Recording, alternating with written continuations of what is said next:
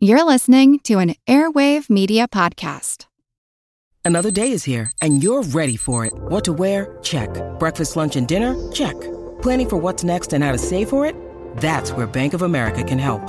For your financial to-dos, Bank of America has experts ready to help get you closer to your goals. Get started at one of our local financial centers or 24/7 in our mobile banking app. Find a location near you at bankofamerica.com/talktous. What would you like the power to do? Mobile banking requires downloading the app and is only available for select devices. Message and data rates may apply. Bank of America N.A., member FDIC. Here's a program from our archives. In Japan, people traditionally associate this time of year with the calls of singing insects. In the past, outings were planned to visit the parts of the country where insects could best be heard. These days, many Japanese are content to raise crickets and katydids as pets. I'm Jim Metzner, and this is the Pulse of the Planet. Many singing insects are kept as pets by Japanese. Some they catch themselves. Others are given as gifts. Japanese greengrocers occasionally will buy suzumushi, the bell insect, and give it to their customers.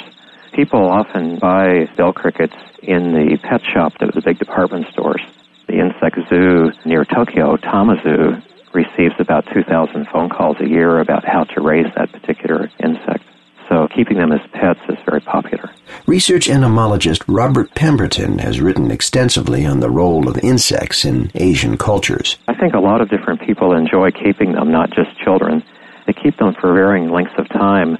You can buy terrariums and specialized food, certain kinds of mixes of the soil to put into the terrariums, and there's quite a literature on raising them. So it's possible at home to raise them continuously through the year or to have them seasonally. The Japanese traditionally put great care into the design of the cages for singing insects. Singing insects in Japan are traditionally kept in beautiful cages. Most of them were made of bamboo, but there are many other kinds. Some of them were shaped like fans, some like boats, some like houses.